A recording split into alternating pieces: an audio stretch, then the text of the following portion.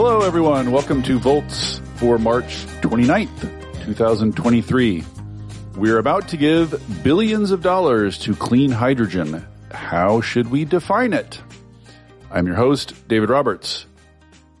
Volts subscribers understand that a decarbonized energy system will require lots and lots of hydrogen to store energy and to serve as a fuel in applications that are otherwise difficult to decarbonize. They also understand that while 95% of the world's hydrogen is currently produced using fossil fuels, there is a carbon-free way to produce hydrogen. It involves running electrical current through an electrolyzer, which splits hydrogen out of water. Volts listeners heard all about electrolyzers a few episodes ago. But the resulting hydrogen is clean only if the electricity that is run through the electrolyzer is clean. That is the recipe for clean hydrogen.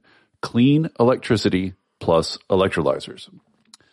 Democrats also understand the need for clean hydrogen to scale up quickly, and they included tax credits for clean hydrogen production in the Inflation Reduction Act. And therein lies the rub. The IRS is currently in the process of determining exactly how those tax credits will be structured and to whom they will be available.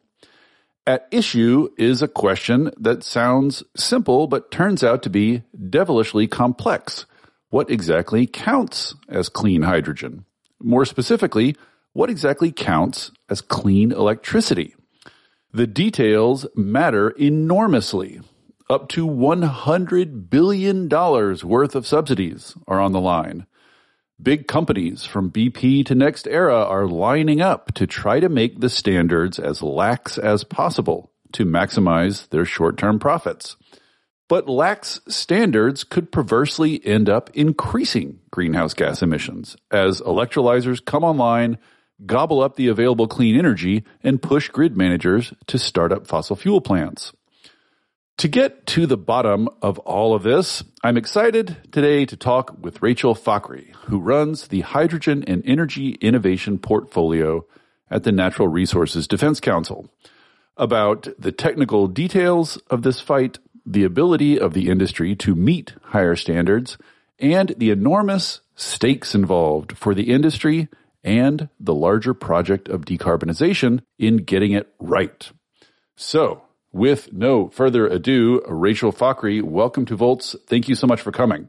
Thanks so much for having me, Dave. You're brave to come on and address this subject. It is big and complex and hairy. There's a lot of ins and outs, a lot of strands in the duder's head. So let's start. So we need a bunch of hydrogen. We need it to be clean. We get basically what clean hydrogen is, sort of. So let's just start first by talking about what are these tax credits? What does the Inflation Reduction Act contain for clean hydrogen? So the IRA offers one of the largest subsidies for clean hydrogen in the world. It is a production tax credit, which ranges between $0.6 to up to $3 per kilogram of each hydrogen produced. And the 3 kilogram, as I'm sure we'll talk, is kind of the big prize that all the projects are gunning for. It is a technology neutral credit, so there's no colors, green, blue, pink, any of that. It all depends and is tied to the life cycle greenhouse gas emissions of hydrogen. That top prize of $3 can only be eligible for clean hydrogen that achieves 0.45 kilogram of carbon per kilogram of hydrogen. Relative to today's status quo hydrogen that's gas-derived, uncontrolled, which is roughly around 10. So to get that top prize, you have to reduce emissions from status quo by 95%, which is a lot. Right. You have to be very, very clean to get that. And it's a very long-lived credit. It lasts for 10 years for each project that gets it. And projects that commence construction as late as early 2033 would still be eligible. So what this means is that by 2045, you could still have hydrogen projects that are getting taxpayers' dollars. Even if we think the technology is going to improve and drop in price and so on, there are going to be projects still heavily subsidized. Yeah. It's a lot of money. The one thing I would add, just in case listeners are not familiar, listeners have probably heard production tax credit and investment tax credit, PTC and ITC tossed around. Just for anybody who doesn't know, a production credit, you get a certain amount of money per quantity of the subsidized thing produced. So in other words, you get the subsidy per ton or per kilogram of hydrogen produced versus the investment tax credit, which subsidizes capital costs of building the thing in the first place. And these, have somewhat different dynamics, which I think we can return to later. But this is specifically, it's the production of hydrogen per kilogram that gets the subsidy. And you note the subsidy for the cleanest hydrogen is $3 a kilogram, which is huge. What's the next tier? Like, what do you get if you don't quite reach that threshold? It's a big cliff. You drop from $3 to $1 per kilogram. What? And this is, I think, an excellent indicator of the type of hydrogen Congress really wanted to incent. They really wanted to incent the cleanest of the cleanest. Yeah. So this is actually an important background fact about these subsidies is they're non-linear. They don't scale up linearly with the cleanness. There's, as you say, a big cliff, like the jump from not meeting that top threshold to meeting it gets you from $1 per kilogram to $3 per kilogram, which is a huge, huge increment. So all of which is to say how you define, right? How exactly you structure who is in that top tier matters enormously. There's an enormous amount of money on the line. Absolutely. We'll get to that, but it all hinges on how Treasury guidelines will look like for determining the life cycle greenhouse gas emissions, which in turn will determine whether you get the top prize or something much more reduced. But since you mentioned that it's a lot of money indeed, this is an uncapped credit. It depends on how much hydrogen you actually produce, but we think this could be more than $100 billion. Our colleagues at Energy Innovation have produced a really useful number, essentially taking one of the larger hydrogen projects being announced in Texas between AES, Air Products, large electrolyzer powered by wind and solar on site. They estimate that between the hydrogen tax credits and the renewable tax credits, it could be a $30 billion subsidy for just one project. Holy shit. So I just want to flesh that out a little just to make that clear for listeners. You have a big sort of solar and wind renewable energy installation attached to an electrolyzer in this Texas project, and you're getting the tax credits for wind and solar, and you're getting the tax credits for producing the hydrogen.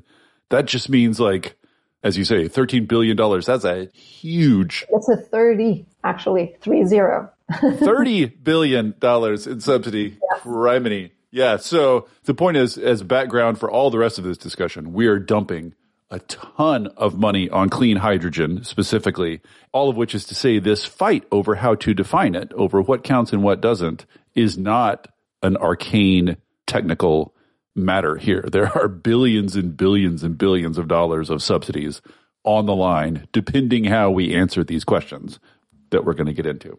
That's absolutely right, Dave. Yep. So NRDC and a coalition of partners has put forward what they call the 3 pillars of clean hydrogen. Did that originate with you? Where did the 3 pillars framework come from? I'm happy to say we had nothing to do with the origination, although very happy to claim credit. The 3 pillars are decidedly not new. They're already at the heart of a debate around the effectiveness of voluntary renewable corporate procurement. So these are not new dynamics we're bringing to the hydrogen debate. We're actually having the hydrogen debate ride the broader issues within the market like any other energy resource. So these 3 pillars are, the idea is if you meet these 3 criteria, then you count as truly clean hydrogen. And every one of these criteria is controversial. Every one of these is being fought out now between industry that wants lax standards and your coalition that wants strict standards. So let's go through the 3 pillars. Great. The first one is additionality, which I think people probably have some vague familiarity with, but let's spell out what it means in this context. Before we do that, actually, just to step back on a couple of things. Yes, you're right. There's a lot of contention around at least two of the three pillars, but it's funny because everyone is kind of picking and choosing what they like and don't like. So you have folks who are fine with hourly matching, others who are okay with additionality. So everyone will get to it. But within the opposition, we're seeing just kind of like cherry picking within the bouquet of pillars. What works and what doesn't work. But let's start with why do we even need the pillars? And as you noted, the pillars are additionality, deliverability, and hourly matching. So why do we even need those pillars? As you've alluded to, the credit entirely hinges on how the life cycle of hydrogen or life cycle emissions of hydrogen are determined, which means that the Biden administration, Treasury, in collaboration with DOE, EPA, and the White House, will essentially determine how this credit will impact our energy system. But calculating life cycle greenhouse gas emissions can be quite tricky, and the complexity really varies from project configuration to another. So, for example, if you have, an AES Air Products like project where you have a big electrolyzer, not connected to the grid, only powered by renewable energy on site, easy, that's a zero emissions rate. However, when you move to a different configuration of electrolyzers that are grid connected, drawing grid power and buying credits or offsets to net out those emissions, it becomes really complicated. And this is the classic kind of complexity of offset systems. Yes, anybody familiar with the arguments over offsets will be somewhat familiar with these concepts. Exactly. So we need some parameters and rules around how these offsets are accounted for, since there's so much money at stake and so much emissions at stake. And this is especially true for electrolysis. Now, electrolysis is an energy-hungry process, which means that even if it draws small shares of fossil fuel electricity, that would have significant emissions. So, for example, an electrolyzer that is powered by the average grid today would have twice the emissions of status quo hydrogen and 40 times the threshold, the 0.45 threshold, to be eligible for the $3 per kilogram. Yes, that's so wild that I just want to put an exclamation point next to it so everybody understands our starting point here is if you just make your electrolyzed hydrogen with the average grid electricity, with the sort of average mix of sources that we have on the U.S. grid, not only will you be 40 times more carbon intensive than the threshold for the subsidy, you'll be twice as carbon intensive as making the hydrogen directly from fossil fuel. So the difference between drawing on, as you say, this project in Texas has its own renewable energy installation next to it. So, right, it's very clear where that's getting energy.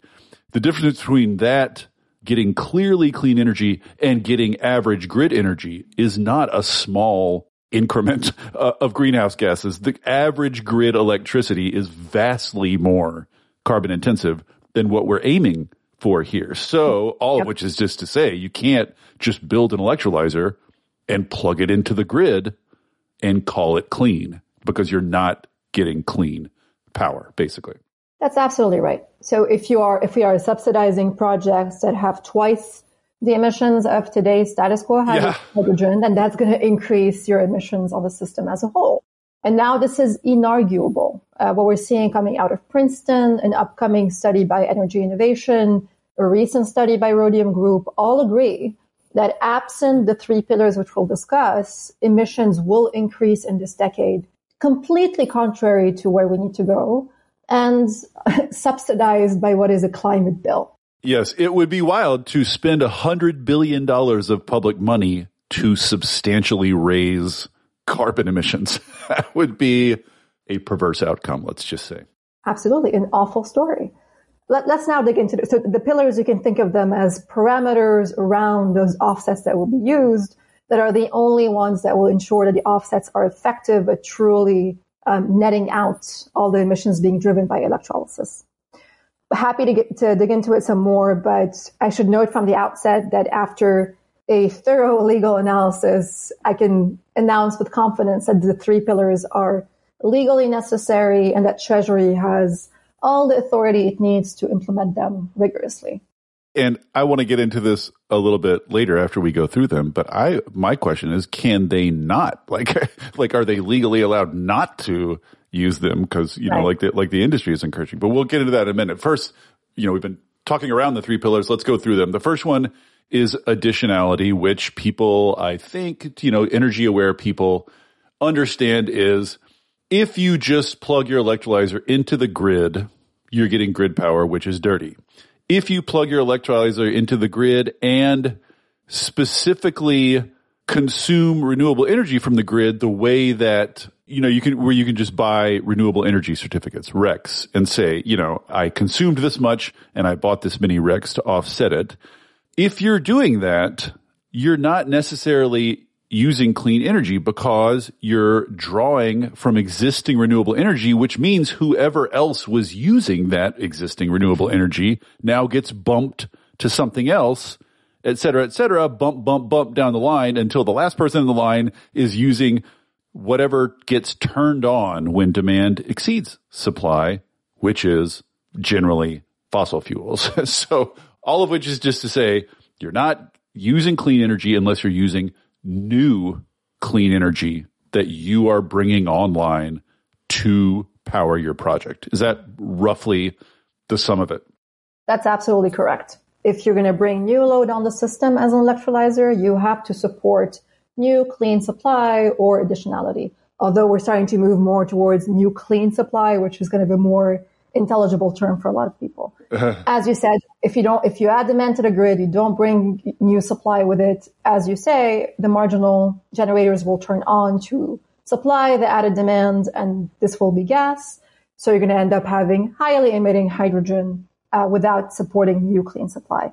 And I always like to use this kind of visual of a world where additionality or new clean supply are not required.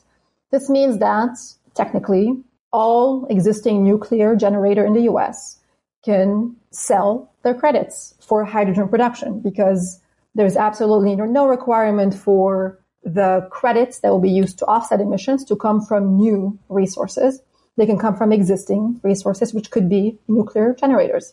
There is enough nuclear generation to supply enough nuclear credits to dwarf even a high estimate of hydrogen production between now and 2030. So what this means is hydrogen production between now and 2030 for hydrogen electrolyzers could plug to the grid, do absolutely nothing, draw on grid power, have high emissions, and purchase these cheap nuclear credits without really doing anything to the grid to really net out their emissions. Right. And just to reiterate, all that power that is going to the electrolyzers from the nuclear used to be going somewhere else. So whoever was using that power before, that's now additional demand on the system. And again, when demand exceeds supply, the marginal generator gets turned on, and that's fossil fuels. So all those electrolyzers coming online and simply claiming that nuclear power, you'd get the truly perverse outcome of the electrolyzers claiming to be clean, but total emissions on that grid going up substantially. That's correct. Absolutely. This is becoming, I think, inarguable in many sense that additionality is fundamental for the system to remotely work. And again, this is corroborated by all the studies that we're seeing here, Princeton Energy Innovation, Rhodium, and many, many EU studies, which we can glean a lot of things from. But you say it's clear and fundamental. Nonetheless, there are industry players specifically saying that the additionality, the additionality pillar is sort of the main axis of dispute here. This is precisely what big utilities don't want, an additionality requirement. And they have a lot of arguments for why, but one of the things they say, one of the arguments they had, which struck me as at least semi-plausible, is their sort of thing is, you're doing these models like Princeton modeled all these electrolyzers coming online without the additionality requirement, showing that it substantially raised grid emissions. The industry's counter is, well, we have all these broad emission reduction policies.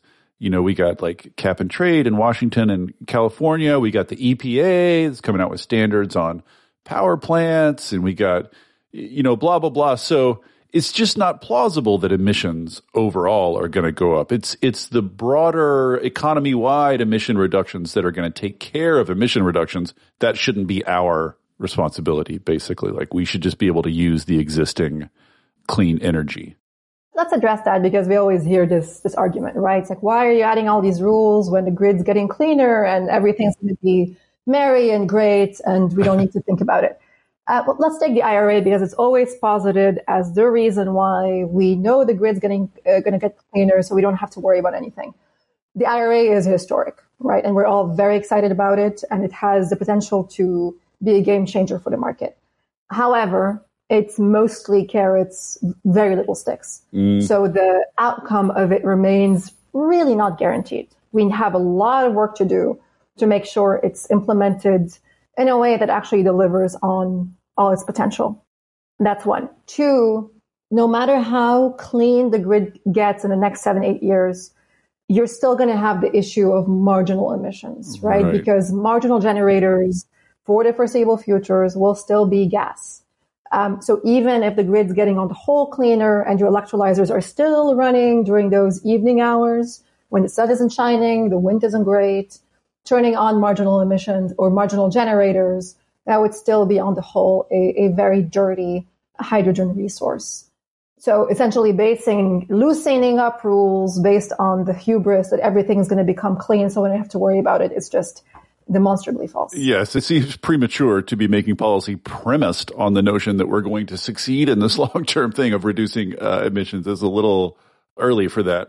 Exactly. And actually, right before I came in, I was doing a quick back of the napkin envelope calculation. Even if the grid were to be 80+% cleaner than today by 2030, you really still don't have a lot of margin to use grid power, no more than 10-20%. Again, electrolysis is power hungry. So even the smallest amount of fossil fuels will blow you right out of the IRA thresholds. Right. And, I'll pause to say this, and I might repeat it a couple of times throughout the pod. This is not to say that an electrolyzer can't plug into the grid and start making hydrogen.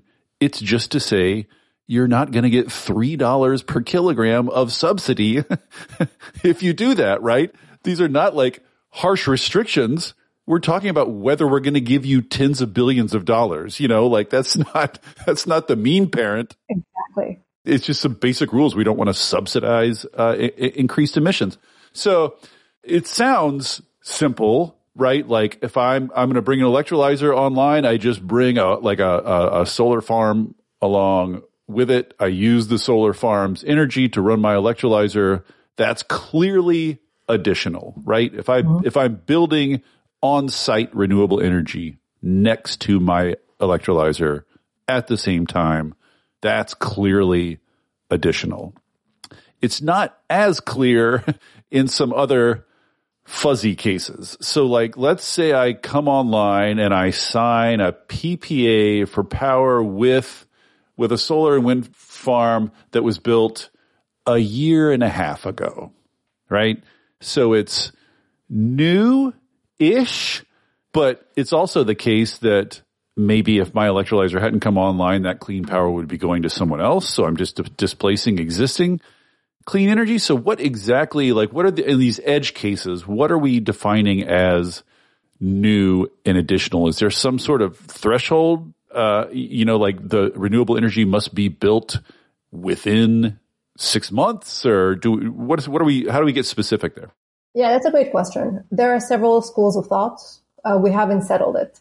I think everyone agrees that this has to be the most straightforward way for developers because, believe it or not, we're not in the business of suffocating this industry, Dave. We just want to make sure it's actually clean and in line with what we need. So you have a school of thought that says, look, simplify, just say anything after the IRA or anything built after the IRA will count as new. Oh, for 10 years? Yes, exactly. Yes. Pro, it's very easy to administer. I'm not a big fan of it because, you put it well. This would have been built anyway. So by adding demand to a system that was being built not for me, something else will turn on the system, right. And that will likely be at least a mix of fossil fuels. You have another school of thought that wants to mirror what the EU did, the Europeans did. So they adopted a moving vintage as opposed to that fixed vintage and said, okay, additionality counts as a PPA signed with a new wind or solar farm that comes online within 36 months of the electrolyzer. That is interesting. It's not perfect, but we have to be able to administer the system. I like this moving vintage. You can add the condition that additionality could be met by showing, say, in signing the PPA, that the electrolyzer accounts for much of the financial risk or helps secure the funding. You could add more conditions, but I like the moving vintage a lot more than the fixed vintage. And then you can layer on kind of some PPA conditions to carve out the incremental financial effect of adding electrolyzer on the grid to a wind or solar farm. Right. And we should acknowledge, in the end, there's some element of the arbitrary here because there is no absolute metaphysical correct answer in a lot of these cases, right? Like these are all about counterfactuals. Would the renewable energy have been built in the absence of this electrolyzer? And like any counterfactual, there's no way of being definitive, right? You're just using heuristics in the end. You have to define some thresholds somewhere, but this is not a area where sort of precision and certainty are really possible.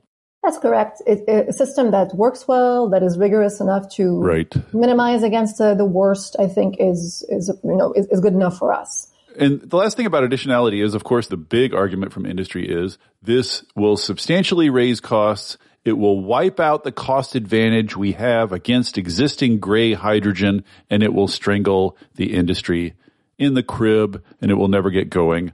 You know, and in some sense, this is all too about a counterfactual. We're all arguing about what would happen if we did X. And so no one can really definitively say, but what evidence do we have that that's wrong? The dead on arrival claims obviously are being branded, right? That we are going to suffocate. Yes, dead on arrival. Absolutely. So I would love to talk about the costs for the three pillars as a package, because I think this is the really interesting one. Okay, but yeah, let's put the cost off tour through the pillars then. That's a good idea. The second pillar is much more simple. We can get through it pretty quick. So the first pillar is additional. For your electrolyzer to be clean, it has to be drawing from new renewable energy. The second is regionality, which means your electrolyzer has to be drawing new clean electricity from the grid you're on, from the regional grid you're consuming on. So you can't just buy, like if you're on a super dirty grid and you're buying clean energy that's made in California, right? Like clean energy in California is not displacing nearly as much carbon as clean energy on your dirty grid where you're operating would. So grids are not equivalent, right, in terms of carbon emissions. So you need to be displacing carbon on your grid. And that's pretty straightforward. And as far as I can tell, most everybody agrees roughly with this idea. I think insofar as there's any controversy, it's just sort of like, where do you draw the line? What is the same grid? Is there controversies there worth getting into? You're right. This is one of the least contentious pillars. Everyone agrees that there has to be some geographic bound to the clean energy you claim is netting out your effect. Right.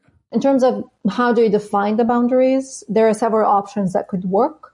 We're still considering which one makes the most sense. Mm-hmm. The simplest one is to say, look, as long as the electrolyzer and the new clean supply are located in the same load balancing authority, that's good enough for us. That's very simple. However, it could have some issues because some load balancing authorities are very large and streaked with a lot of congestion. Like, for example, MISO is an excellent one. It's the one load balancing authority, and yet there's a big transmission constraint between MISO North and MISO South. Meanwhile, under that system, you could still locate your electrolyzer and your new supply anywhere you want, with disregard to the actual congestion and whether you're actually netting out your emissions with this clean energy project that you supported or not. So the other approach, which is a hybrid, quite interesting, and I'm leaning towards that one. It says, okay, let's break it out between RTO regions and non-RTO regions. Within RTO regions like PJM, MISO, ERCOT, so on, we have to look at the LMPs, which are a good proxy for congestion, locational marginal prices. Right. And those are set around a particular node on the grid. Correct. And a node on the grid is what? Is there a clear definition of what counts as a node? Is it just where there's a transformer or what? Yeah, it's a good question. I mean, usually it's going to be the place that sets the price. I don't know how to explain it in engineering terms, unfortunately. We'll just say it's the atomic unit. Let's say if you're looking at grids, sort of like a grid is made up of nodes. Correct. And it's the excellent kind of the best proxy we have to understand the supply and demand dynamics around a granular piece of the grid. So I like this because RTOs already report LMPs. They already report them and collect them and so on. So the notion is that electrolyzers and the clean energy supply that is netting out their emissions need to be located within a region where the LMP differential is not bigger than X. Right. That is a very good proxy for, okay, there's no congestion between the two. That's roughly deliverable or mostly deliverable. Projects, developers already hedge against LMPs and signing contracts. This is not new to look at, forecasts of LMPs. So we think this is a familiar tool. Right. So the data and information's there to make these calculations now. We wouldn't have to produce any new data. Right. But to continue that, for non-RTO regions like the Southeast, where utilities don't necessarily report those, we're fine keeping it to the LBA or the load balancing authority because anyway, those tend to fit nicely with state boundaries. So congestion will not be, unmanageable there. Okay. So that's additionality, got to be new clean energy. Regionality, it has to be in some definition local clean energy. And then the third pillar is another controversial one. This is temporal granularity, which, to put it in a more human, normal way, is just you need to match your consumption to production of renewable energy or clean energy on an hourly basis rather than the more conventional yearly basis. So again, Volts listeners who have been paying attention will be familiar with this general notion. There are lots of corporate players now like Google. Google wants to go zero energy. And, the easiest low impact way to do that is just say, we consume X a year. We're going to go buy renewable energy certificates for X amount. Boom. We offset our use. We're clean. That's sort of like step one. But Google realizes that's not accurately about your emissions and how much you're offsetting. So Google wants to move to an hourly system where it's measuring how much its consumption is matching up to renewable energy production on an hour by hour basis so that it can truly be zero carbon, so that it can truly offset its actual emissions in the actual world, not just as an accounting practice, right? So this notion is out there. So the idea here is that electrolyzers that want to be counted as clean should be required to do that. They should be clean on an hourly basis. This is extremely controversial for a bunch of reasons, but let's start what industry wants or what the, like Constellation or NextEra, the big utilities want is just, they're like, look, we have this system of yearly renewable energy certificates, yearly RECs. It works perfectly well. Why can't we just offset our energy on a yearly basis like everyone else does? Why are you making us do this bespoke granular thing? So it's just what's wrong with yearly offsetting? You've already teed it up really well. This is not a new dynamic, right? This is where there's much more demand for granular tracking to really effectively claim that you are powered by clean energy. Annual matching is just no longer seen as an effective way of reducing emissions and still sends a signal that fossil fuels are needed. And this exact same thing applies to hydrogen, right? So suppose there's a Dave Roberts electrolyzer contracted with a new solar power project, but you run this electrolyzer at night or both, when the sun is shining, when there's no sun, turning on the marginal generator and producing very high emissions. However, you have the sufficient volumetric amount of solar RECs that were produced from the solar project you contracted with that are enough to, on paper. Right. So on an accounting basis, correct, I have offset my emissions. But in the real world, the solar's producing the energy during the day. I'm consuming energy during night. So in the real world, I consumed dirty power almost that entire time. And there's something perverse here, which is the cleaner the grid gets, the less your solar power will likely start abating emissions during the day because you'll have more solar on the system. And when you turn on at night as an electrolyzer for the foreseeable future, gas will always be the marginal resource. Right. So on the whole, you'll be producing a lot more emissions than you're actually reducing. So it's an interesting perverse effect that may happen with a cleaner grid. All this to say that hourly matching is necessary to meet statutory requirements, to meet the IRA threshold of 0.45 kilogram per kilogram to get the $3 per kilogram. And this is corroborated by, again, Princeton, upcoming energy innovation study, even Rhodium study, which was not very friendly to hourly matching in near term, found that without hourly matching, emissions could increase cumulatively by roughly 100 million metric tons this decade. Enormous, right? We spent $100 billion to raise emissions 100 million tons. There we go. That's the U.S. carrot system for you. This is why we absolutely need this. It's corroborated by studies. You cannot reach the IRA thresholds without tracking your consumption on an hourly basis with the clean energy project that you procured with.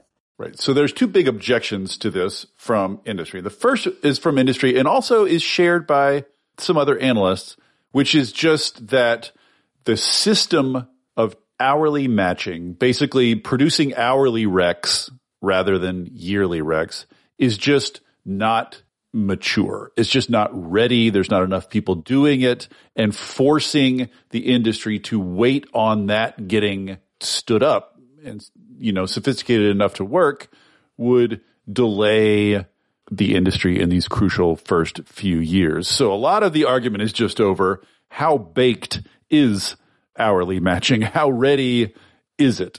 Yeah, I find this to be a little bit of a lazy argument because it clearly does not look at the state of play on the ground, nor what the experts say could happen within less than 2 years.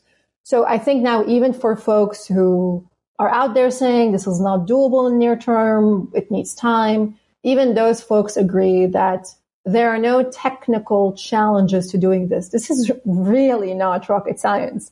The generation is already metered, consumption is already metered. You just need a REC in the middle that can capture the hourly variations. And people are doing it. It's not just that it's doable now, but people are doing it. Exactly. The two biggest registries in the US, MRETS and PJM, are now offering hourly tracking. MRETS has been doing this for 3 years. Even in places where MRETS and PJM is new, but even in places where MRETS does not track, there are third-party tracking mechanisms. There are utilities that are not sophisticated necessarily, smaller, kind of like Madison Gas and Electric, for instance, in Wisconsin, offering a 24/7 tariffs that require hourly matching.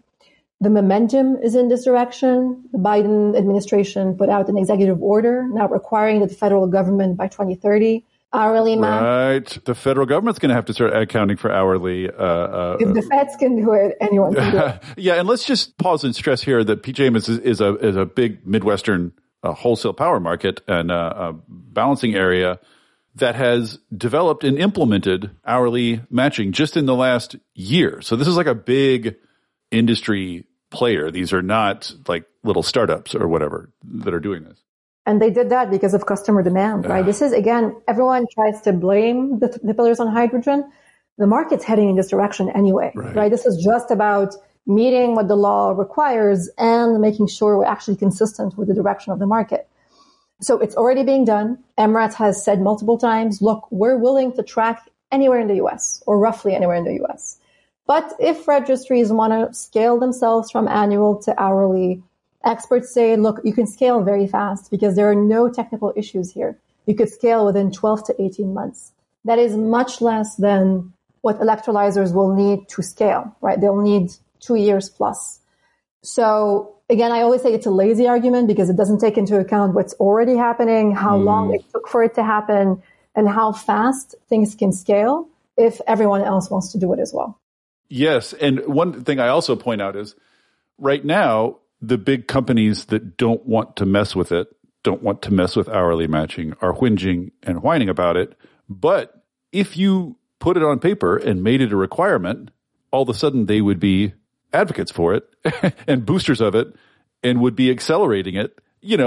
This is the thing, is like if there's $100 billion pot at the end of the rainbow, of course utilities are going to figure out how to hourly match. Like utilities will do a lot of things for $100 billion. You know what I mean? So this whole idea that like, oh, thanks for offering the $100 billion, but it's such a hassle, like, come on, guys. Like this, if there was $100 billion on the line, I'm pretty sure you all could figure out how to do this. Absolutely. I mean, Hydrogen Europe in the European context, it's a big trade group for hydrogen companies and so on, who fought the European Commission tooth and nail for 2 years against hourly, branding messages that this is not doable, it's impossible.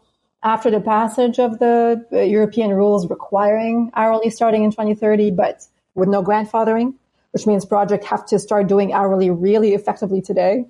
Anyway, they came out to say, yeah, this is doable.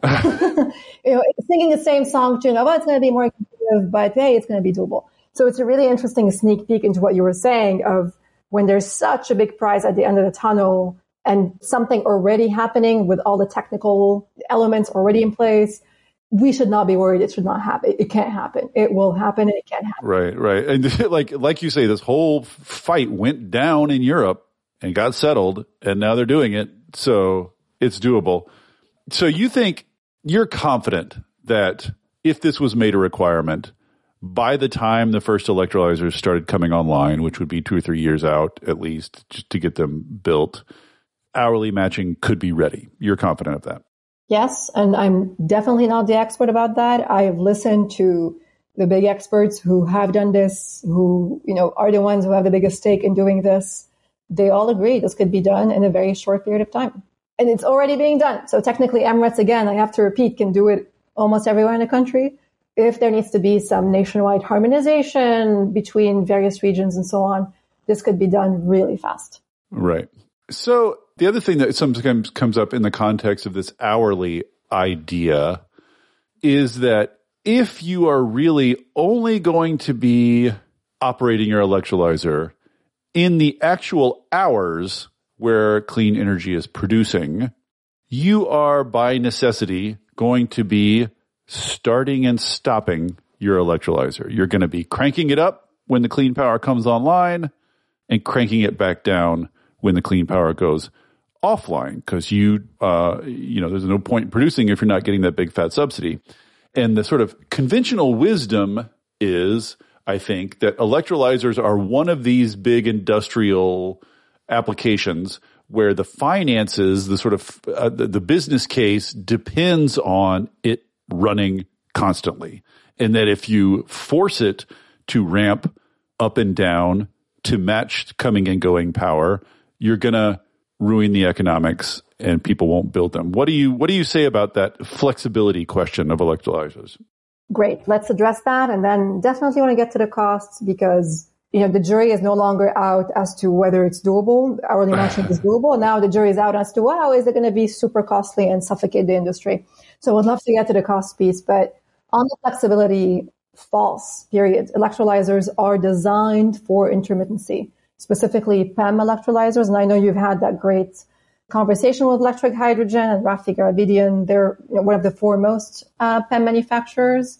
They're designed for intermittency, so they can absolutely handle that. Now, this is where from a technical standpoint, there's nothing that stops electrolyzers from ramping up and down. Let's get to the cost piece, which is the real big one here. I think the first question we need to ask is, what are the operational parameters that will make an electrolyzer pencil out? Is it running 24/7 or something less than that? And what we're seeing is that they don't need to run 24/7 to achieve cost competitive economics. It's somewhere closer to 50 to 70%. And the reason is that the more you operate, that's okay for your CapEx, that's good, but you're going to start capturing higher and higher power prices.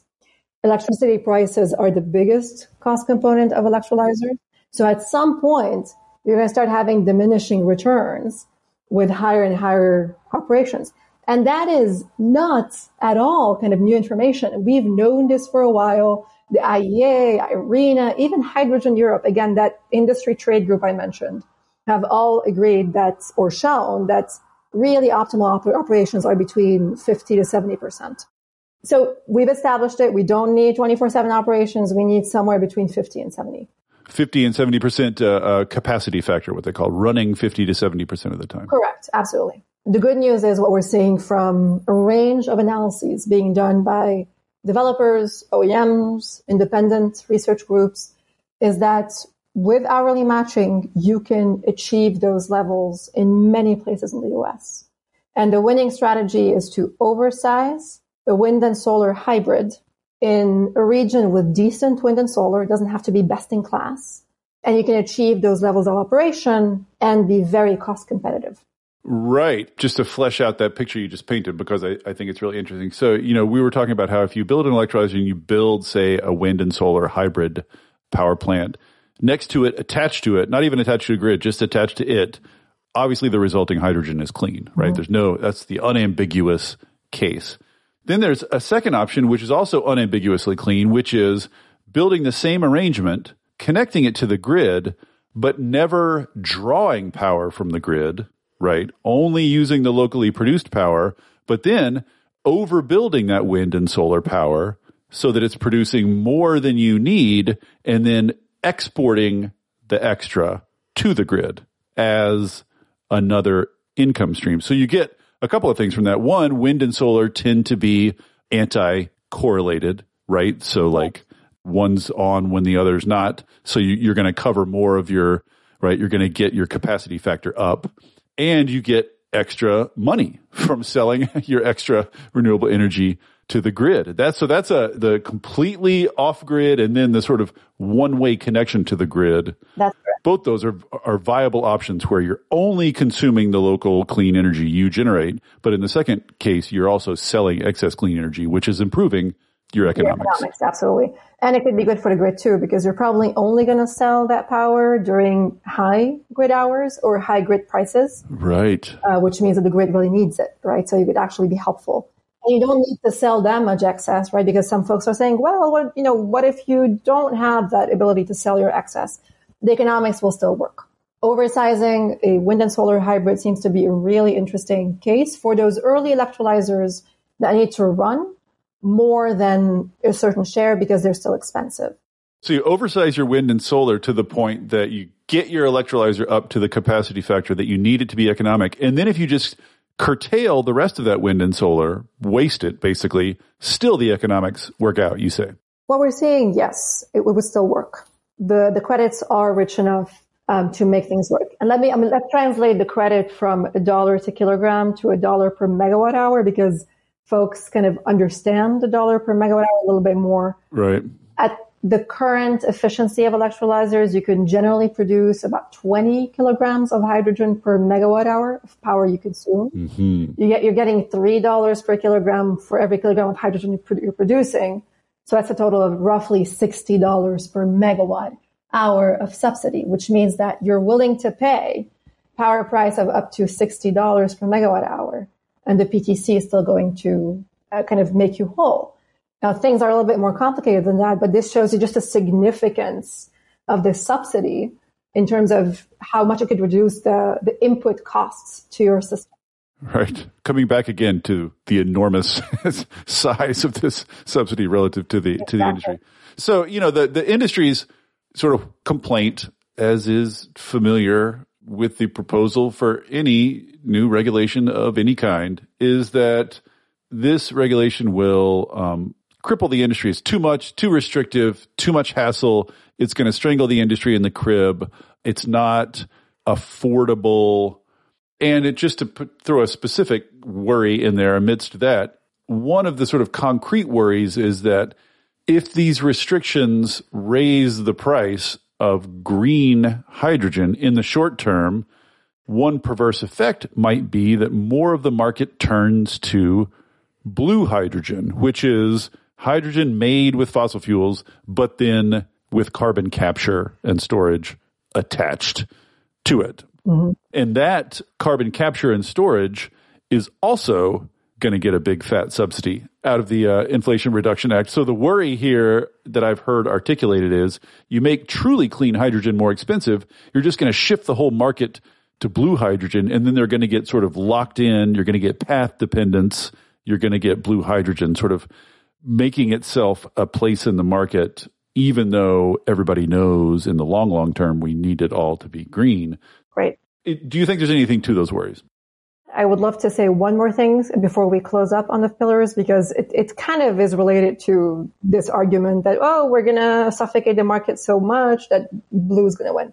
What is really interesting in what we're seeing from opposition to the pillars is something I alluded to earlier, which is we're now seeing the opposition sort of splitting, and you have renewable developers that do not like any of that, starting to come around to additionality or new supply, because it's like, hey, I could sell more wind turbines. Right. Why on earth would they be opposed to this? This is a requirement that a bunch more renewable energy get built. Exactly. This is where the hourly matching piece comes in, right? So you have a NextEra in Florida that has very little access to wind, if any. Well, maybe it can't do hourly matching because it's going to be pretty low utilization of its electrolyzer if it's only following solar, right?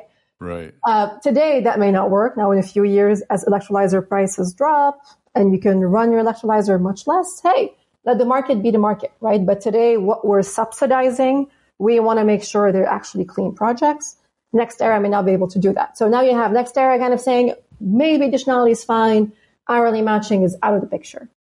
Meanwhile, you have Constellation, the nuclear giant, right? Would love to talk more about their plans because they're truly incredible.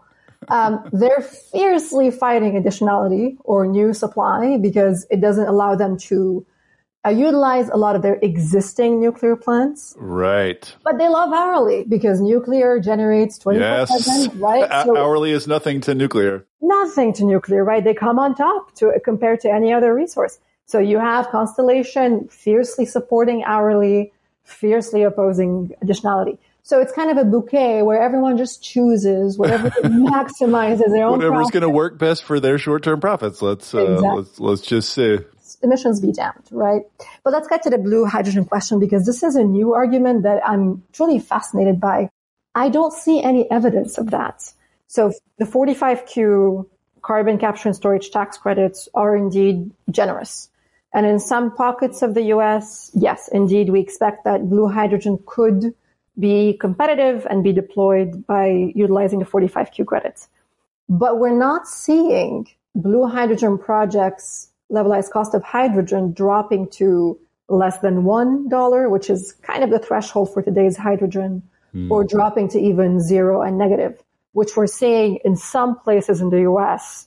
where renewables are particularly great. Right. We're hovering around the zero, right? So I don't see the huge subsidy that we're seeing in some pockets for electrolytic hydrogen.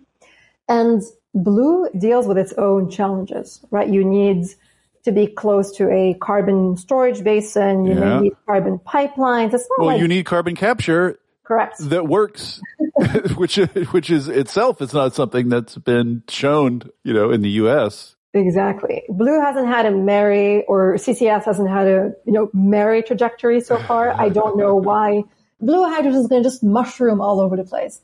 If you take the one blue hydrogen project that's been proposed in Louisiana by Air Products, that's been held up in public opposition for months now. So besides the fact that CCS has not been easy to deploy, you have to be close to a carbon storage basin, you may need pipelines. Public opposition is a real thing here for more gas infrastructure. So it's one of these illusory scare tactics being branded that if you actually unpack dynamics, it's really, I don't see any evidence of that. So no worry about blue hydrogen. And I kind of agree. Like, everybody keeps deploying CCS in these theoretical model ways, and I keep kind of thinking like, somebody needs to actually go build a couple of these things and show that they work before we continue any of these conversations. Build a couple that work first, yeah. One way to address the sort of notion that these three pillars raise costs too much is to point out that there are existing projects being built that will meet the three pillars that are penciling out. So talk a little bit about what we're seeing happen now. Sure. The AES Air Products project that we discussed, that's one of the bigger projects in the U.S. That's going to be three-pillar compliant. Are they building on-site? They're entirely on-site renewables? I believe so, yes. Fully hourly matched. So it will go up and down with the production of wind and solar. Intersect Power, historically big solar developer, moving into hydrogen. They have a bunch of projects in the pipeline that are 3 pillars compliant. They're one of the best voices out there demonstrating this is doable, right? Mm-hmm. And I do want to point that I know we've joked around, and there is a lot of industry players that are trying to steer billions of dollars to maximize their profits, but there's a subset of industry players have been just excellent, right? Intersect Power, Electric Hydrogen, whom you met with, Synergetic, others have been really just fantastic at showing that this is absolutely feasible. And if you look at Europe and the rest of the world, these 3 pillars compliant projects are popping up everywhere. And the European hydrogen body that is more or less came out and said, we've looked into this. We believe the 3 pillars are doable. Absolutely. Absolutely. I mean, everyone keeps pointing to, and happy to speak to the EU case, but everyone keeps saying, look, they pushed their hourly matching to 2030. That's not doable. It's a widely different context. First of all, if you look at, there's no grandfathering. So projects can start monthly, that's fine, but they have to switch to hourly by 2030. They sign long-term contracts. No one's going to sign a contract for 15, 20 years based on first monthly matching and then hourly. They're going to set themselves up from the outset to be able to hourly match. That's one. Two, the Europeans have a regulatory barrier to implementing hourly matching that we don't. They have to pass a federal law first, have it translated to 27 member state laws. Yeah. That was one of the reasons why they delayed hourly matching, again, without allowing grandfathering. We don't have any of that, right? So the EU context keeps getting kind of branded left and right, but the devil is in the details, and we can glean a lot from that. And I'm hoping we can get back to that because it's an important example. One of the things you hear industry say is, if you force us to make the hydrogen in close physical proximity to the renewable energy, we're going to end up, like renewable energy, far away from load. And that will mean we'll have to transport the hydrogen we make long distances to where it needs to be used. And that transport, the building of that transport infrastructure, is going to sort of offset whatever emission gains you think you're making by forcing us to be near the renewable energy. You're not taking hydrogen, the transport of the produced hydrogen into account. So how do you think about that? Well, first of all, no one's opposed to grid-connected projects. So I don't know where this hypothesis comes from that we're forcing projects to be very close to renewables. Hey, if you at least in the region, right? In the same region. Correct. If you can do your 3 pillars and connect to the grids and produce your hydrogen closer to your load, that's great. We support that as long as you do your pillars.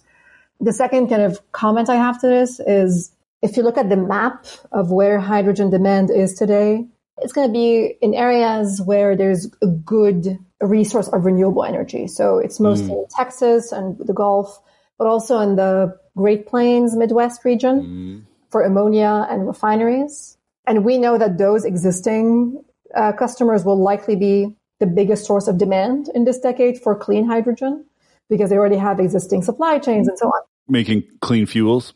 Yeah, replacing existing status quo hydrogen with cleaner hydrogen. Let's put it this way. Yeah. That's going to be the bulk of demand in this decade, which means that if you look at the map, you're not far off from sources of good wind and solar, which means that this transport thing looks pretty manageable.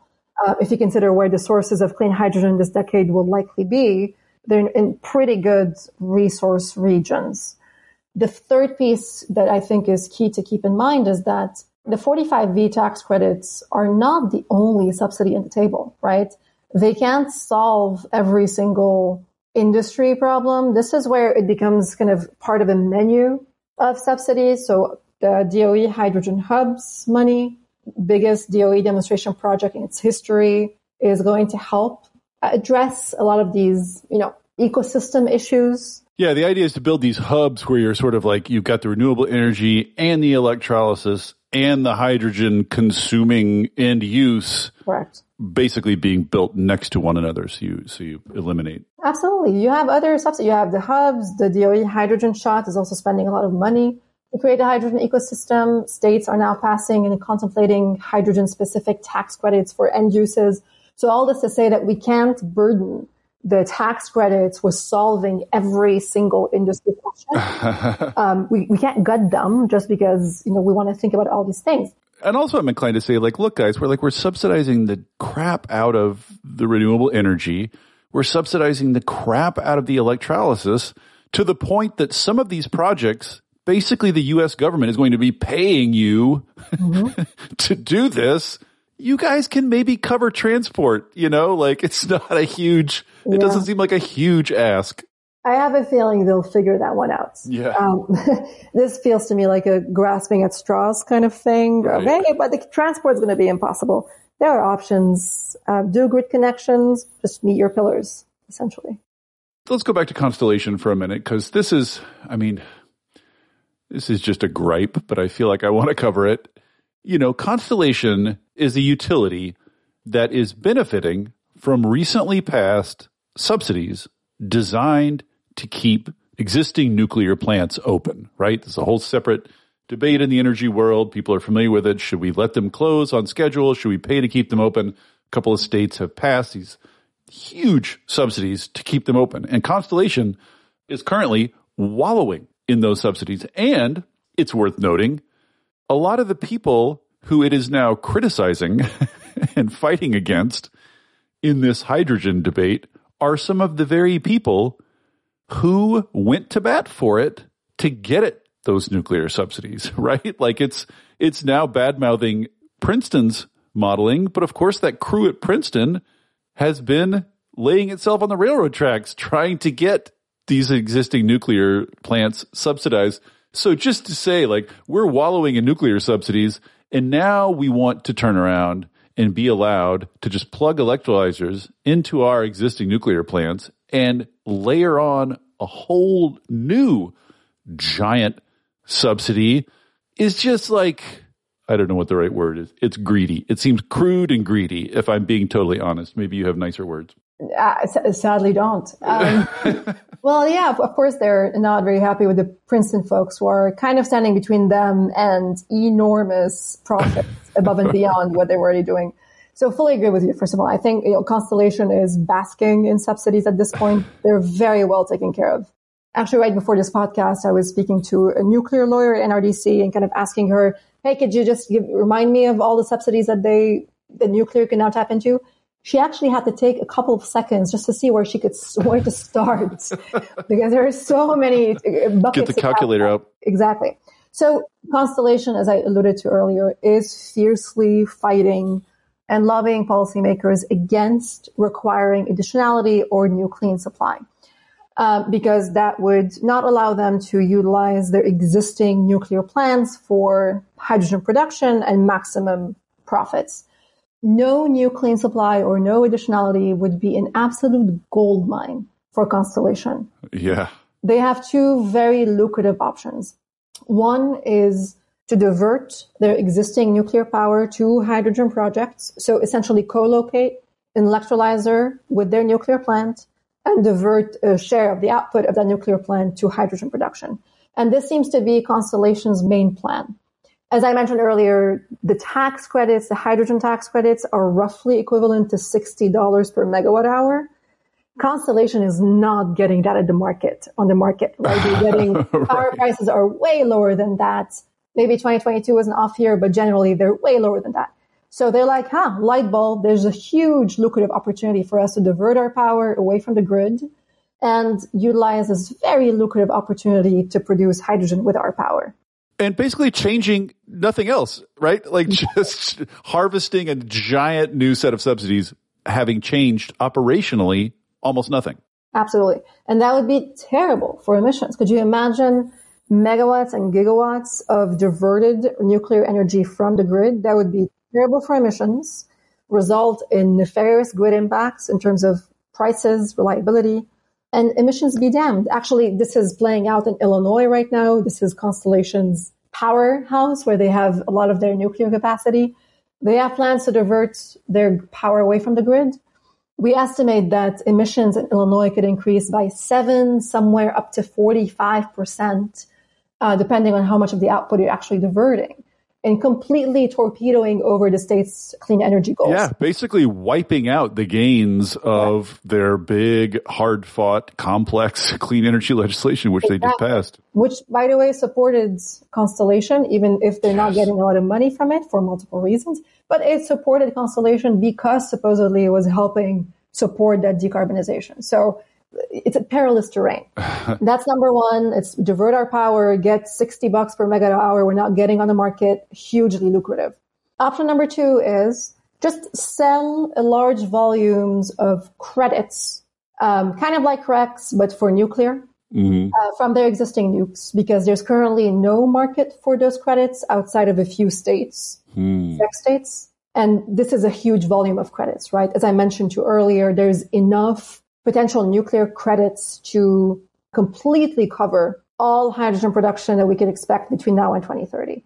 So this is the same thing, is you're doing nothing on the grid, getting paid for generation already very heavily subsidized by the US taxpayer, and allowing electrolyzers to just plug on the grid, purchase credits that mean nothing, and increase emissions, right? So to sum up, this is a gold mine for Constellation without doing anything. I mean, it's a gold mine for them, whichever way it turns out. That's kind of the rub here. Like they're awash in subsidy money no matter what they do. They're just trying to stack it now. Absolutely. And, again, emissions, impacts on the grid, so on and so forth, be damned. So it is unfortunately blatant greed. And they're out there, claiming that nuclear is getting left out and that this is unlawful. God. And the best part is that no one wants to outlaw the use of nuclear for hydrogen. There are options, right? For instance, if you operate your nuclear plant, that can count as new clean supply. You could do that. They refuse that. Not lucrative enough. You could build new nuclear. Everybody keeps saying how great nuclear is, but why don't you build some new on it and hook that up to electrolyzer? Exactly. We even give them the option of, hey, look at what the Europeans did. They said during low-priced hours, which are a good proxy for clean grid, we can relax hourly requirements and sell your credits during those low-priced hours, because it's a proxy for some generator curtailing somewhere. So this kind of can count as new clean supply if you spur that generator. Not enough hours for us. So we are not in the business of suffocating nuclear. We're in the business of making sure it meets the same requirements as everyone else. Right. Or they could just make the hydrogen and not get a giant subsidy. There's no one telling them they can't do that. Again, these are nothing's being prohibited here. Correct. It's just like, if we're going to give you a bunch of money, we'd like to have a few conditions on it. Absolutely. That's absolutely right. So, just to review where we've been so far, there's these three pillars that characterize truly clean hydrogen. It's additional, it comes from new energy, it comes from energy that's on the same grid you're on, and it is matched up hourly with your consumption. Europe has more or less embraced these conditions. It's different timing on the hourly for various reasons, but the European Commission has said these are absolutely doable. This will not strangle the industry in the crib. So I have two questions about this. One argument you hear is it just stands to reason that more requirements and tighter requirements are going to slow the pace of development relative to no requirements, right? So we'd build more electrolyzers if we could get the subsidy for any damn thing we do. So it's going to slow the industry. And what's most important here, and this is the argument I think appeals to a lot of people, and this is the argument Rhodium uses, I'm sure you're familiar. Their whole thing is, yes, slightly looser additionality requirements would potentially raise greenhouse gas emissions in the near term, but that is worth it because you're radically accelerating the scaling up of electrolyzers and the scaling up of green hydrogen, which is going to reduce way more emissions in the long term than whatever this short-term, surge is. So basically, like, the short-term surge is worth it because you're buying huge long-term reductions. So what do you make of that trade-off is my first question. First of all, increasing emissions is against statutory requirements. I want to get back to that, but yeah. first on the merits. Yeah, you're blatantly flouting the law, right? The IRA is meant to be given to projects that reduce emissions by 95% relative to today's hydrogen. You are subsidizing projects that have twice as much. So you're already flouting statutory requirements by adopting some sort of a phase-in or transition periods, like what Rhodium suggests. That's one.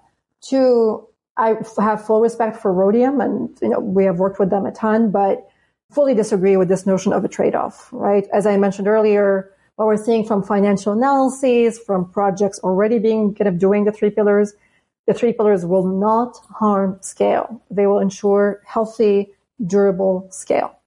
NRDC has been one of the first big enviros to come out in support of hydrogen 3 years ago and say, look, this is an important tool in the toolbox. We should scale it. However, this doesn't mean we have to scale it recklessly, right? We have to make sure it's actually being done right. So I fully disagree with this notion of a trade-off between near-term emission increases against the law and scaling the industry. You could do both.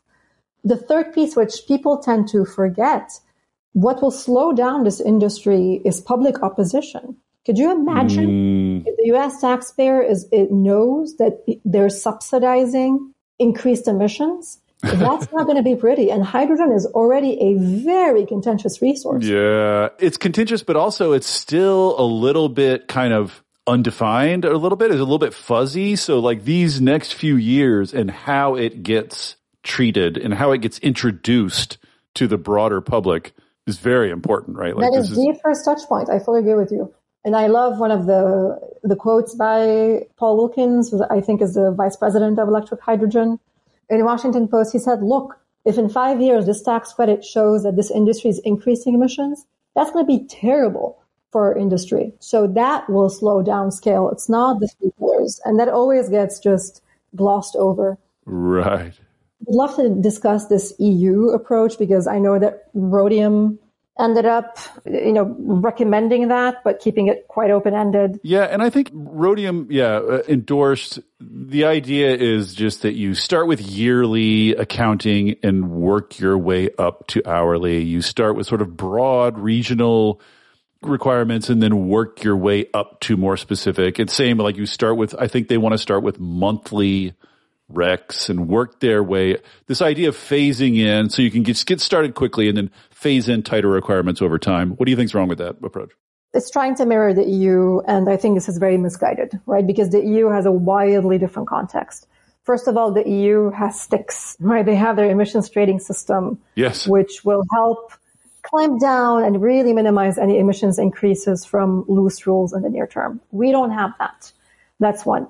Two, the EU does not have a production tax credit like we do. All of their subsidies are more on the demand side, so creating demand signals. That means that there's going to be a rush to the cheapest supply. Cheapest supply generally means that you want to operate during low-priced hours as an electrolyzer, because that's the biggest cost for you. And this generally means you're going to hover around the cleaner hours. We don't have that. We have a production tax credit that is worth $60 per megawatt hour that will incentivize electrolyzers to keep running as much as they can because they're going to run maximal when you're paid not for your sort of capex to build, but for your output. You obviously are incentivized to output as much as possible, as many hours as possible. Absolutely. And then the third piece, which I alluded to earlier, the hourly matching phase-in, widely different context in the EU. Again, they have a regulatory barrier. We don't, which is one of the reasons why they delayed it. We don't need to do that. Widely different contexts. We should not be blindly mirroring the EU. So I think we're open to discuss what a rigorous phase-in period could look like for the US, but it should not be mirroring the EU. Right. Well, energy innovation, and by the way, I should just say, a lot of what I learned about this, I learned by listening to Chris Nelder's Energy Transition show, where he interviewed Eric Jamon from Energy Innovation. If you want like the super nerdy technical dive into all this, like if this isn't giving you enough, whatever freaks out there who still don't feel like they got enough from this, there's plenty more there. But one of the things Energy Innovation is recommending is a phase in, but sort of different phase, starting strict but crude, not relying on sort of sophisticated hourly matching at the beginning, but just starting with sort of rough and ready, but relatively strict guidelines, and then evolving over time to something that's a little bit more granular and precise and a little bit looser, because there, to Eric's point, which makes sense to me, is you don't often see industry passively agreeing to standards that they've gotten used to getting tighter, right? But every industry would welcome standards that they're getting used to getting looser, right? So his sort of thing is like, we don't have the sophistication to do it precisely now. Let's be strict and crude and then evolve toward slightly looser and smart. What do you make of that? Yeah, I think this is more related to the point they made in their comments that the most precise way of calculating life cycle greenhouse gas emissions of hydrogen projects is to adopt the marginal emissions approach, which I know you hate that term, Dave, but emissionality. Essentially, you net out, you have to have a very granular way of accounting for what you're inducing on the grid and what you're netting out by locating some profit somewhere and kind of going that way. I know that they're slightly moving away from that because it's not easily implementable. That's something we flirted with as well a few months ago. And what we're hearing is like, this is elegant and nice, but from a developer standpoint, this may not be very workable. So the three pillars are a very good proxy, right, for ensuring that your emissions are close to zero. Right. The ideal here is a sort of shimmering ideal in the distance is that for any given hour of power consumption, in the end, eventually, you're going to be able to know specifically which generators provided it and specifically how much greenhouse gas were involved. Like, just as you can precisely know how much power you're using, you're eventually going to be able to precisely know how many greenhouse gases you're producing or displacing or avoiding, right? That's all going to be sort of available in one giant transparent registry, and everybody's going to agree how to calculate it. And we're going to be able to base a lot of policy on that. I mean, it's going to solve a lot of tricky kind of short-term accounting and tracking and policy puzzles are going to be solved once all that information is transparent and available. But as you say, that's a ways off. Absolutely. We strongly support this move to more granularity to give really the more accurate signals for what to invest in. I don't think this is necessary for this credit. The three pillars are straightforward enough for developers. They're rigorous enough to meet the IRA requirements. I'm supportive of just retaining that. Now, one can create a little bit of exceptions or derogations like what the EU did. So, for example, if the grid gets really, really clean, like 95% clean, then maybe we can relax the additionality requirement. Or if LMPs are extremely low, which indicates renewable energy curtailment, for instance, then maybe we can relax hourly matching. We're open to that as long as the rigor of the system is maintained. So I don't think we need to completely overhaul to a marginal emissions approach to bake in a little bit more precisions for the outer years. Right. And presumably there'll be a lot of learning as we do this, how to make it work better. So This might be a dumb question, but so say you're Treasury and you read the Rhodium report and for whatever reason it strikes you as highly compelling and you're thinking, yeah, let's set some relatively loose additionality requirements. Even though we'll get a little bit more greenhouse gas emissions in the short term, we'll get a lot more reductions in the long term.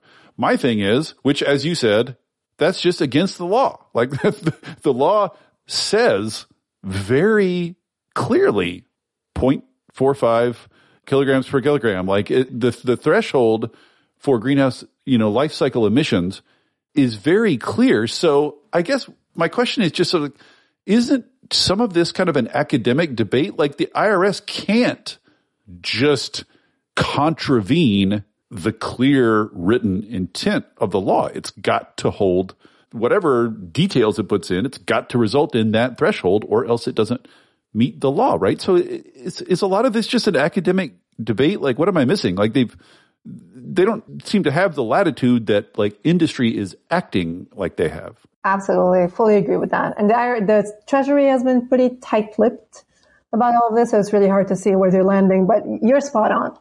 Weak rules that clearly flout statutory requirements would be, both unlawful and a complete abdication of responsibility. So I wouldn't be surprised at all if many groups end up suing should the rules be very, very weak. Yeah. But would love to let's talk about this legal piece. We have been doing a bunch of legal analyses with other groups, and look, the case for the pillars is ironclad, right? Because the way life cycle emissions are defined in the law requires that they account for emissions that projects induce on the system. So if I'm an electrolyzer and I'm purchasing cheap credits from the existing nuke or renewable or so on and driving more gas on the system. Right. You induce that grid operator to turn on that extra gas. Correct. There is virtually no project in the U.S. that today will qualify under this boundary of emissions if they're not driving new clean supply that is hourly matched and deliverable. It's impossible for them to comply with 0.45 without these three pillars. Right. So if you want to make this credit workable, those need to be in. If you want no projects to qualify unless they're co-located with a new source of supply, then you can do that. But I don't think that's the intent of the law. I don't think developers will be happy with that if it's only the behind the meter projects that are able to qualify. So the three pillars are absolutely necessary. And if they're flouted so blatantly, then that's just unlawful. In a sense, all this feels a little bit pointless to me because the law is super clear. And if they come out with standards that allow higher threshold, they're just going to get sued by a bunch of environmental groups. I mean, that would be a crappy outcome to have to wait. We don't have a lot of time to wait and mess around with lawsuits, but surely Treasury knows it doesn't have as much latitude as industry seems to frame it as having. Hopefully, Dave. Let's send them this little excerpt. You don't have to. I mean, it's crazy. I'm not a lawyer, but like the law is so clearly written that it's not, there just doesn't seem to be a lot of fuzziness here. But, who knows what our beloved Supreme Court could find if it ever finds its way up there. It's a small side question. Mm-hmm. In terms of projects built entirely off grid, right? One, and then projects built with a one-way connection to the grid, two, and then projects that are just grid connected that just contract to have new solar and wind added to that grid. Do you have any sense of like what the balance will be? Like right now, there's some off-grid projects being built, right? So clearly those are workable. Do you have any, are people going to gravitate toward grid connected over the long term because it's cheaper? Or do you have any sense of like what kinds of projects are most likely to get built? Yeah, that's very unclear. What we're seeing is most of the projects moving now are behind the meter, indeed. Do you know why? Like, is there a clear answer to why? If I had to speculate, there's so much less risk. Yeah. Everything's much cleaner. Every answer is much clearer. Exactly. It's just, there's less risk overall, which I'm sure is it's great for, your rate of capital and so on. Yeah, right. But the level of fierce opposition we're seeing for the grid connected kind of three pillar system tells me, there's a lot of interest in connecting to the grid at some point soon. So we're seeing mostly behind the meter, but I expect that the grid connected projects will certainly start popping up soon. Be really interesting to see how that plays out. Okay. Final question, and God bless all you listeners for your extraordinary patience. This is a complicated one. There was really no way to boil this one down. But final question. This is like everything in IRA. This is a carrot, right? A big subsidy, a big payout. And specifically, it's a supply side subsidy. This is literally a per kilogram of output subsidy. So it's all about supply. If you are taking a step back and thinking about, in the long term, how to construct a robust and effective market for hydrogen in the clean energy system, are there demand side policies that you think would work well to complement this really giant, battering ram of a supply side subsidy? What should we be doing on the demand side, or is the battering ram enough? Great question. And this really gets to the core of, the tax credits are a big prize. They're not the only one, right? So we can't burden them and loosen the crap out of them because we're worried that the industry won't scale otherwise. I disagree with that. I think there's a good analogy to the renewable energy growth. The wind and solar tax credits obviously were a big driver of deployment. They were not the only driver, right? State RPSs played an important role. Corporate voluntary procurement played a really big role. Yeah, demand side was huge all along. Absolutely. So that's exactly the same case here. There's this giant, generous supply side push. It has to be, and already is, coupled by subsidies on the other side. What we're seeing globally, and this applies to the US, is one of the main barriers of getting hydrogen projects built is the lack of end uses. It's the lack of demand, right? And that's why only a very small share of projects go from announcement to FID. And just to be clear, this is not lack of demand for hydrogen. There's lots of hydrogen used.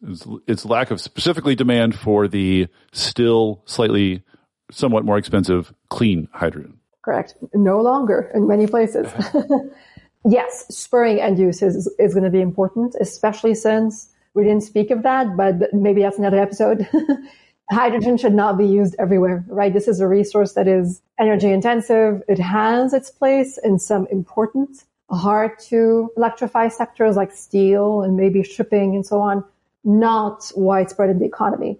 So focused demand side policies could be really interesting here to really divert the market to the quote unquote good uses, right? So the hydrogen hubs are going to be really interesting. And again, this is a big subsidy we keep forgetting. Yeah. Have they talked about what end uses qualify or what they're going to put in those hubs as end uses?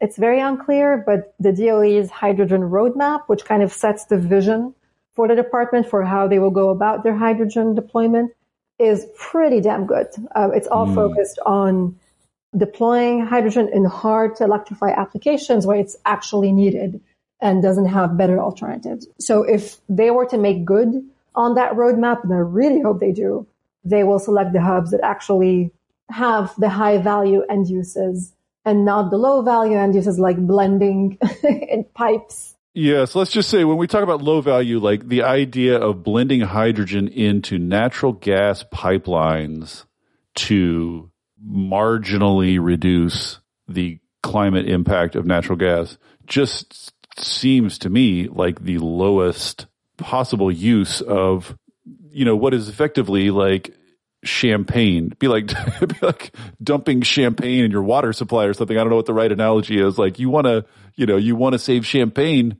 It's expensive and you want to save it for the best, highest uses of it. And this is a big fight with the natural gas industry, of course, because they want their natural gas pipelines to stay up and running as long as possible. They want all that infrastructure. They want themselves to survive. And so the idea that like they could mix in a little hydrogen and go on, they love it. But as you say, that's a whole separate fight, a whole separate pod about hydrogen end uses. Absolutely. And this has a real implication on the production, because if we recklessly open the floodgates of supply in this decade with very loose rules, then where is this hydrogen all going to go, right? The end uses that are the most prime to go, unfortunately, today are barring replacing existing hydrogen with cleaner, which is good. It's all these other bad end uses, including blending, because steel and the other good end uses aren't quite commercially viable just yet. So all this to say, the hubs are going to be a big end use driver. Public procurement tools are really interesting. So the federal government is one of the largest buyers, for instance, of steel for public infrastructure projects. There's a lot of money in the IRA now for the federal government to clean up some of their cement and steel and so on that they purchase. If there is a procurement for green steel that is hydrogen derived, then that's really interesting, right? You're trying to create a very strong, stable demand signal. And we're seeing some states like Colorado, Illinois, Pennsylvania starting to contemplate state-specific tax credits focused on using hydrogen in specific end uses. I'm not going to get behind those proposals. They're not great. But I think it's the right kind of thinking, right? Let's start trying to be more targeted with where we're driving this resource in the economy. Right. So you're saying if we're gonna sort of jam an enormous amount of supply into the system really quickly, we should also implement some demand side policies to guide the hydrogen thusly produced to its highest and best uses. Absolutely. We have to be very cautious about where we're using it and divert it to the right places for sure. Okay. Goodness, that's a lot. It just goes to show in the energy world, you're like, clean hydrogen, let's do that. And then so many devils in the details. I'm hoping this was less wonky than Eric Gimon's, whom I have the utmost respect to, but even my mind was turned into a pretzel listening to that episode. Yeah, I think we hit a nice, good middle spot. This is like the 301 class, more than the 101, but less than the grad seminar. That's my aspiration. That's where students either drop or yeah, exactly. The ones who can get past this pod, they're definitely headed for expertise. Rachel Fakhri of NRDC, thank you so much for coming on and talking through this all so plainly and simply and clearly. I super appreciate it. Thanks so much, Dave.